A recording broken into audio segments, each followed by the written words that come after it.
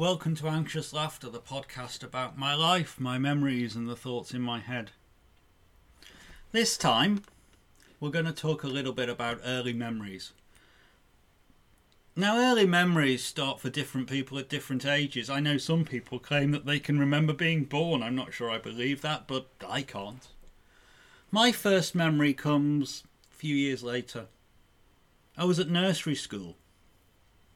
The nursery was in Port Sunlight, the village where I grew up, and was a stone double-fronted building over where the car park of the garden centre now is.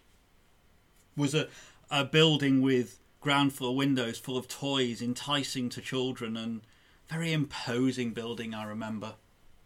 Anyway, I was there one day, and during the morning I became upset because my dad had told me he was going to take me shopping in the afternoon, and I was concerned, shall we say anxious, that he might go without me. And so I cried and I cried, and I became so upset that Mrs. Jones, my teacher, walked me all the way home. She walked from the nursery with me, holding my hand all the way through Port Sunlight Village to my dad's house. Now, of course, when we got there, it was morning and my dad was still at work, but I'd become so convinced he'd forgotten and gone without me that, of course, seeing an empty house with all the lights off was the last thing I wanted to calm me down, and I became more and more upset. The memory stops at that point, me standing outside the house holding hand with Mrs. Jones, and her in her woolen tartan skirt with her tightly permed black and white hair, and I don't know what happened. It was the day before mobile phones, so we couldn't call each other to find out what was going on. But it's very, very clear in my mind. I can picture us standing there outside the house. I mean, the only problem with the memory, of course, is that it didn't happen. Now, something happened, I'm sure, but that didn't happen. Mrs. Jones was, maybe still is, a real person, but she was my teacher a few years later. She was my teacher in second or third year of primary school, not at nursery school, and she couldn't have walked me home from nursery school. And also, the nursery wasn't where I thought it was. There was a building there in Port Sunlight. When Port Sunlight was built, it had all the amenities that the workers were supposedly going to need, and that included a swimming pool and a gymnasium, which were where the garden centre car park now is. If you look on Google Maps, there's a Port Sunlight website that claims you can see the outline of the swimming pool still in the tarmac of the car park. I can assure you can't, but it was there. The swimming pool went before I was born. I don't remember that, but the gym hung round until the late 70s, so potentially that was the building, but it wasn't built of stone and it didn't have windows at the ground floor. It could have been the building, but I think I'm getting mixed up with the building that's actually now the visitors centre opposite the art gallery in Port Sunlight. And I think the window in my mind is actually the shop window from Bagpuss. The further we go back with memories, the less reliable they are. And to get to the next memory that I have any detail about, we jump forward a few years. And it gets me onto one of the most important topics, a topic I can't avoid when I'm talking about mental health. Life's a tiring old thing, and yet so many people make it even more tiring by doing exercise that they don't need to do. Sometimes people go out for a run, they're not trying to get anywhere quickly because they end up exactly where they started. They just go out and run round and come home again. There's no point to exercise. It doesn't get us anywhere more quickly, and it's more effort than sitting on the sofa. And yet we encourage kids to do it, we tell them it's good for them, and we even suggest that maybe they'll enjoy it. In fact, we assume they're going to enjoy it. Schools enforce it for everyone, and getting out of doing it takes a lot of effort. We'll come to that a bit later. But back at primary school, exercise was a pretty basic thing. There was a sports day. You'd play silly games and go in silly races with beanbags and eggs on spoons, and otherwise, PE seemed to consist of just running around the playground, burning off energy as quickly as possible. I don't remember any attempt to corral us into structured games and sport. I remember we did swimming lessons, but we'll return to that subject another time. I don't recall much from that age at all, really, though, so who knows how right I've got that. But I do remember, from time to time, the school in Port Sunlight Village would allow the kids to go paddling in the boating lake. Now, we called it the boating lake, and it used to have boats on it, but actually it was a decorative fountain at the end of the rose gardens overlooking the main entrance to the art gallery. The statue in the middle seemed, from memory, to be some people, maybe mermaids, holding fish and all shooting water from the mouths. Now, not all the mouths used to shoot water when I was a kid, but I think in recent years they've fixed it so they all do again. They used to sail boats on it, you know. Sometimes boats with sails. I've still got one of them. And sometimes radio-controlled boats. Don't have any of those anymore. But it didn't make much difference what type of boat it was. I mean, the boat would always conk out in some way in the middle, and somebody would have to go wading in and get it. But paddling was discouraged in the fountain. The base was rough stone, and there was probably some truth in the story that people used to throw rubbish in there, and the chance of cutting yourself was probably quite high. But every now and then, the school would organise volunteers to clean up the bottom of the lake and allow the pupils to go splashing around in there for an hour or so. I only recall it happening once at my time in the school at Port Sunlight, so maybe it wasn't annual, but I didn't get to do it anyway. I was ill. In infant school days, I wasn't ill that often. It would become disturbingly common later on, but this day I was too ill to go to school, and I was at my granny's house where I was during the day if I was off ill, and I really wanted to go to school. I wanted to go and splash around with the other kids. In my mind, I can picture myself standing forlornly at the window looking at the boating lake and pleading to be allowed to go out there and splash. I mean, I'm aware that's far too romantic an idea of what actually happened, but back then it was clear I was happy to join in with the exercise. So whatever physical shame came over me, and frankly still hasn't left me, hadn't come by that age, and I'm guessing that age was around 6. Now, let's be truthful about one thing. I was quite a chubby kid. Now, my family then and now will say, no, you weren't. I appreciate the sentiment, but I was chubby. Never obese, but I certainly wasn't slender at any time in my childhood. Not even when my teens came and I grew relatively tall. As I grew taller, I grew ungainly rather than slender. Despite the memory of wanting to splash around in the boating lake, I don't recall much in the way of physical activity as a young kid. But certainly by the time secondary school came along, I'd grown to hate structured exercise. When I was younger, I don't think I compared myself with others. It must have been a blissful time being able to walk through the world without feeling inadequate to everyone you see. But enough with the melancholy. It's true that whatever shape I was in as a kid, I didn't have anyone in my life who would make fun of it or make me feel bad for my lack of prowess physically at that age. That's what changed when I hit secondary school. They say that kids can be cruel, and they say that bullying is one of the worst things someone can go through.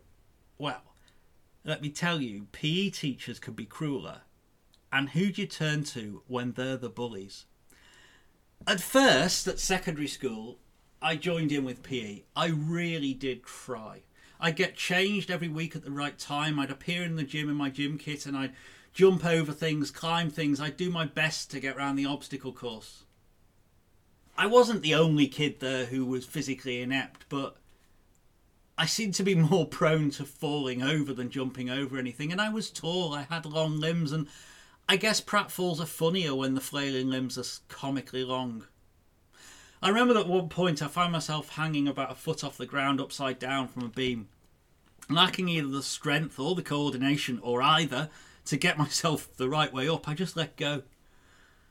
I fell to the floor with a thud. I was uninjured, but I was the object of humour. This time the teacher said to me, "You always find the hard ways to do things." He tried working with me. He sent me homework to try doing a forward roll. I still can't. It didn't feel at the time like the laughter was meant to hurt. That came a bit later. But it was obvious that I didn't have the ability to keep up with even the most basic exercises in the gym, and so I stood no chance on the rugby field. Now, Rugby was important at the secondary school I went to. Important to the detriment of almost everything else. But in the eyes of the PE team, rugby was everything. If you were good at rugby, you were worthy of their attention. If you weren't good at rugby, at best you were ignored, unless you were really bad, in which case you'd be ridiculed. And I was really bad. For the first winter season I tried. I went out on the field during games, I'd run around and I'd try to get involved, but I was ignored by everybody. I lacked the speed, the coordination and the confidence to actually take part in the game, and I was quickly relegated to the group of boys who just hung around not really playing rugby at all, and we just ran around the sports field for an hour until we could go back inside and get back to proper school.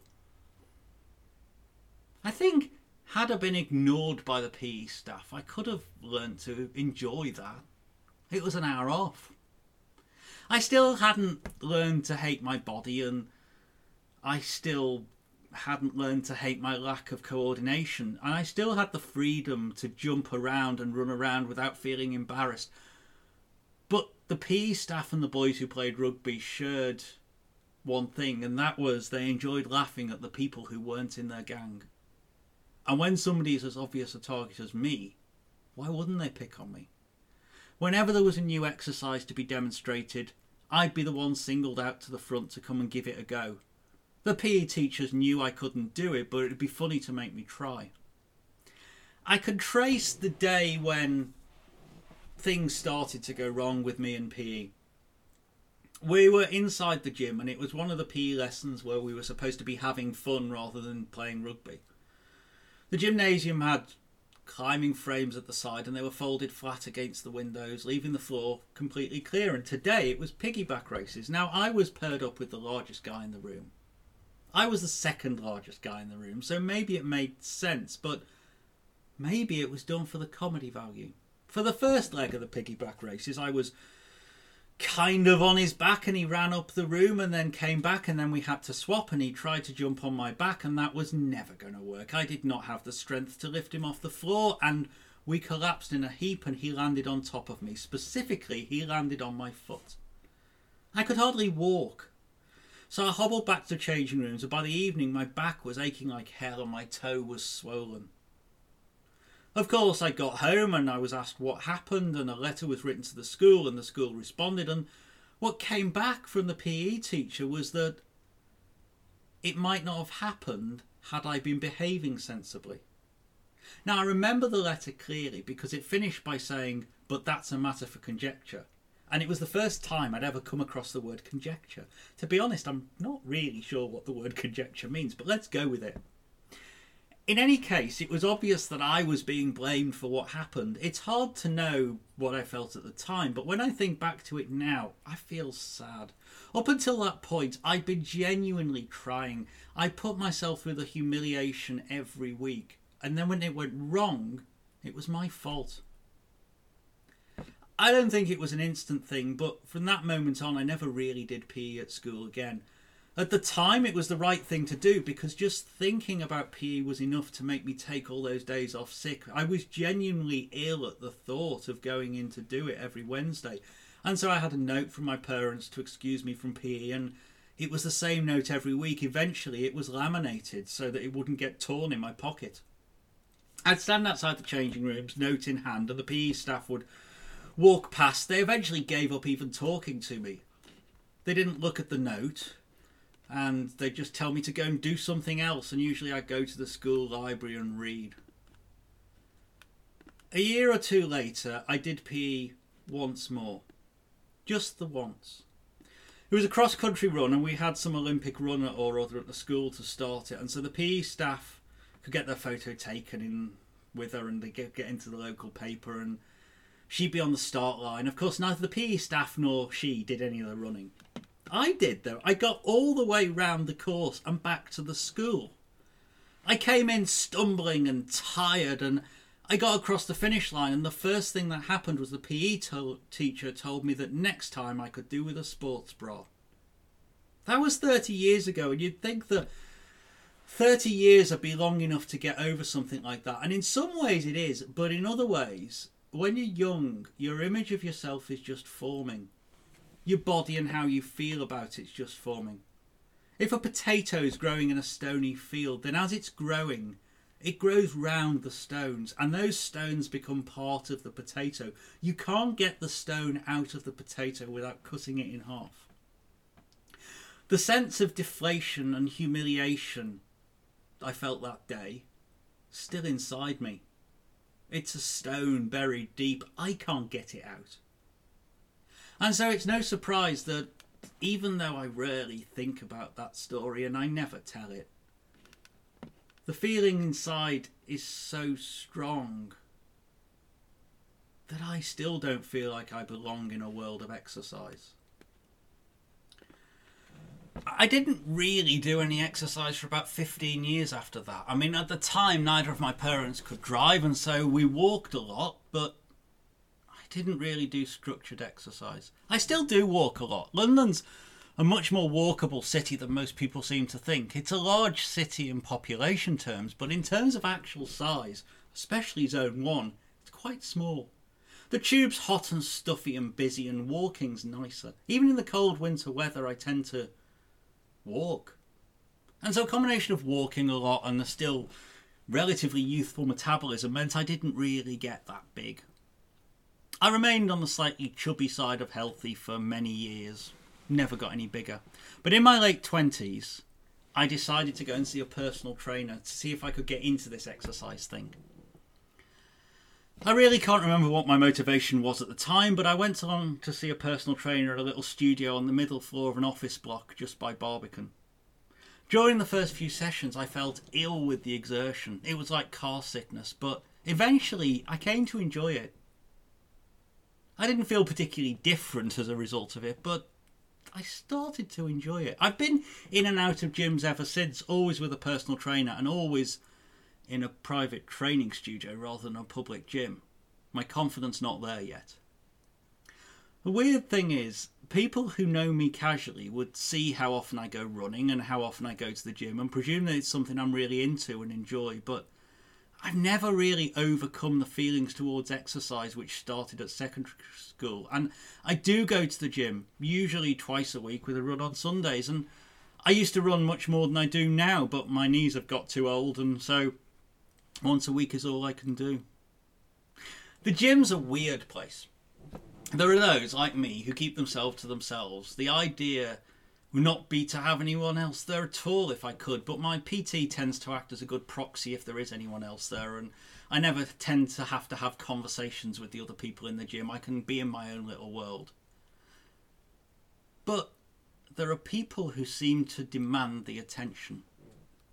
Now, when you've been in a gym long enough, you know that there are times when you're supposed to breathe in and times when you breathe out. And sometimes breathing out can be noisy, but there was a guy in a gym I used to go to who used to grunt and groan his way through every exercise and then throw the weights on the floor at the end with another groan, and it was obvious he just wanted us to notice him. Although I'd already taken a dislike to him, to be honest, because in the changing rooms they were quite small. There was a few hooks around two walls of the building and there was a bench underneath those hooks, and it was quite small, so you'd think it's appropriate for a person to hang stuff on a hook and maybe a second hook if you've got a suit, but nobody needs to arrange all of their post-gym clothes in a line around one side of the bench and take up 7 hooks worth of space, hanging each item on a separate hook. Nobody should do that. Gym changing rooms are weirder places than gyms in some regards. I mean, I don't think anyone's particularly comfortable in a changing room, and I think everyone puts an imaginary screen around themselves and tries to ignore the rest of the world. But at this gym I used to go to over in Chiswick, there was a guy who would walk into the showering place with his gym kit on and then take it off and hang it around the place while showering. It's pretty hard to ignore. I mean, this is the same guy who, how do I phrase this, would stand naked with one leg up on a bench, shall we say, drying himself from underneath with the communal hairdryer. Nobody needs to see that. But when I am in the gym, I still can't relax. I can be in the best possible mood on my way, but as I get towards the gym, the feelings start to rise, telling me this is not a place for me, and It's not where I belong, and no matter how hard I work, I'll never be in any decent shape. And the anxiety grows and grows so that any excuse is enough for me not to go. A slight ache in my ankle, a slight niggling piece of work I could get on with instead of going, or just the fact it's a bit wet out and I don't want to leave trainer prints all over the gym floor. I did that once. It was a school orchestra, not a gym. I didn't want to go to this orchestra. It was Saturday mornings, and that was the only day in the week that I got to spend with my mum, and it cut into the day, but apparently going along and playing was a condition of taking the free violin lessons. And I remember once, it was at the comprehensive school, and we walked across the grass to get there, and I had muddy shoes, and I remember noticing halfway through the rehearsal, I guess that's what it was. I don't think we ever gave performances, everything was a rehearsal, but anyway, I looked down at the floor and I was surrounded by a muddy patch, and I thought, people are going to know that's me. So instead of cleaning it up or styling it out, I gradually tried to shift myself and my music stand to one side, gradually getting closer and closer to the next violin player along. So eventually I was sitting right up huddled next to them, and a foot or two away was a muddy ring on the floor that I could deny all knowledge of. Anyway, back to the gym. I've had a few personal trainers over the years. Some I've been with for ages and some I've only had a few sessions with before giving up. It's nothing to do with them in most cases. I'm sure the ones I've parted ways with are very good trainers, but as soon as I get past the initial enthusiasm that comes with starting a new exercise regime, the sessions become tough. I start to miss the sessions at short notice because anxiety kicks me in to the point that I can't go. I'm feeling too ill to go, and then the embarrassment about the fact that I missed and couldn't explain to the trainer why, and that makes me more anxious, and the easiest thing is to give up and move on. And given that I'm already uncomfortable at the gym, adding embarrassment to it and anxiety makes it so much worse, and eventually I miss so many sessions that it's simply not worth it, and so I move on. There are hundreds of personal trainers out there in London, some great and some not so great. Finding one is easy but also difficult. They all promise things, and for me it's a case of finding somebody I can work with. But there's one trend that I've noticed recently amongst personal trainers that I don't like, and this is the trend for personal trainers to become online fitness coaches. The idea seems simple. They claim that you speak to them on Skype once a week and they give you some nutrition advice in between on WhatsApp and you can meet your goals magically. It's expensive, but they don't tell you that at the beginning. Now, one personal trainer I'd briefly worked with in person had taken this up as his new thing. So I had the Skype call with him. I didn't know about it at the time. I was curious to investigate, and the call was quite intense. He started off by asking me specifically what about my body shape I didn't like. Every aspect of how the fact I didn't like my body was affecting my life. There were very personal questions in there about my life and my relationship and how my weight was impacting it. And he nodded in the right places and then told me that he understood and then told me that he could help me, and if I signed up for a few grand for 12 weeks, I'd get this miracle of his help and it would make all those things go away and my life would be so much better. But of course, 3 grand's a lot of money, so I could be one of his scholars, and that would mean that I had to commit, and in return for that commitment he would give me a 50% discount, but I had to sign up today to do it. And I'd realised halfway through the call that the hard sell was coming on, and even though I knew that, I'm not entirely immune to it. I very nearly reached for my credit card. But I didn't. A few weeks later, still looking out for a personal trainer, I had another very similar call. Now, this guy had advertised as a personal trainer quite close to the office, and then when I contacted him, he said, I don't do face-to-face, I do this other thing. Maybe I could have a Skype call about you. At the time, this didn't ring any alarm bells. I went along with it. I had the call with him. Do you know what? It was exactly the same call, to the point that I knew what question was coming next because it was the same questions in the same order. The hard sell doesn't work on me. I've got a good sense for those kind of things, and I hate being manipulated into buying something, and I have a reaction against it. Now, to be fair to the second guy, I was upfront with him. I said, look, I've been through this script before, and then he did try to put something together that was different and try and work with me, but by then I felt like there was no trust. I don't really respond well to being told what to do. I never have really, and so a personal trainer who just puts me in front of an exercise machine and says, do this and you'll lose weight, it's not going to work for me. For me, it's about working with me. Anxiety is a very large thing for me in the gym, and it's important that we can work with that and around that, not against it. There are some exercises that make me feel incredibly self-conscious, and sometimes we swap them out for things which don't make me as self-conscious, and that's fine because we achieve the same goal, and as I get more confident I'll be able to do more. But exercise for me is a constant battle against the lack of confidence, which is constantly telling me that I can't do it and that I don't belong, and every time somebody tries to encourage me, it makes me more likely to stop. Nothing puts me off doing something quite as much as being told, you can do this. I do put myself through it though, and I guess that somewhere deep down I know exercise is good for me. And besides, given how big I am at the moment, can you imagine how big I'd be if I did no exercise at all? And somewhere within me there is the strength to stick at it. There is the strength to learn new things. Now, I want to go back to PE teachers for a bit. I'm off script now.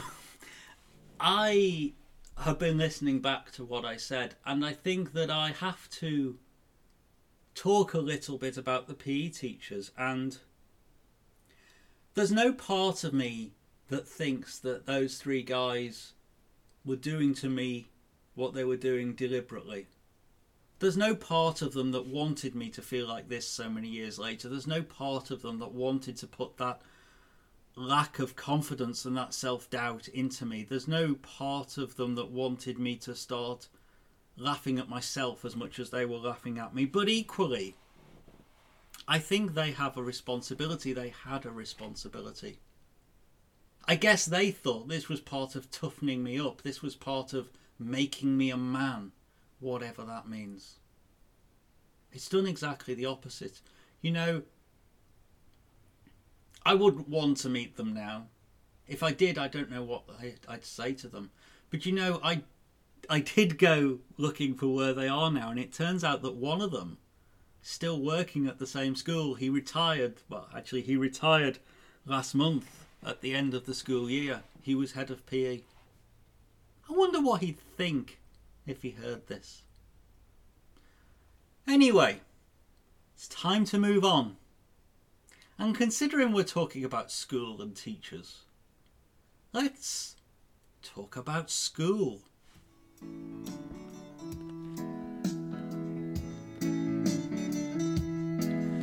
That was episode 2 of Anxious Laughter, written, recorded and produced by me, Dan McNeil.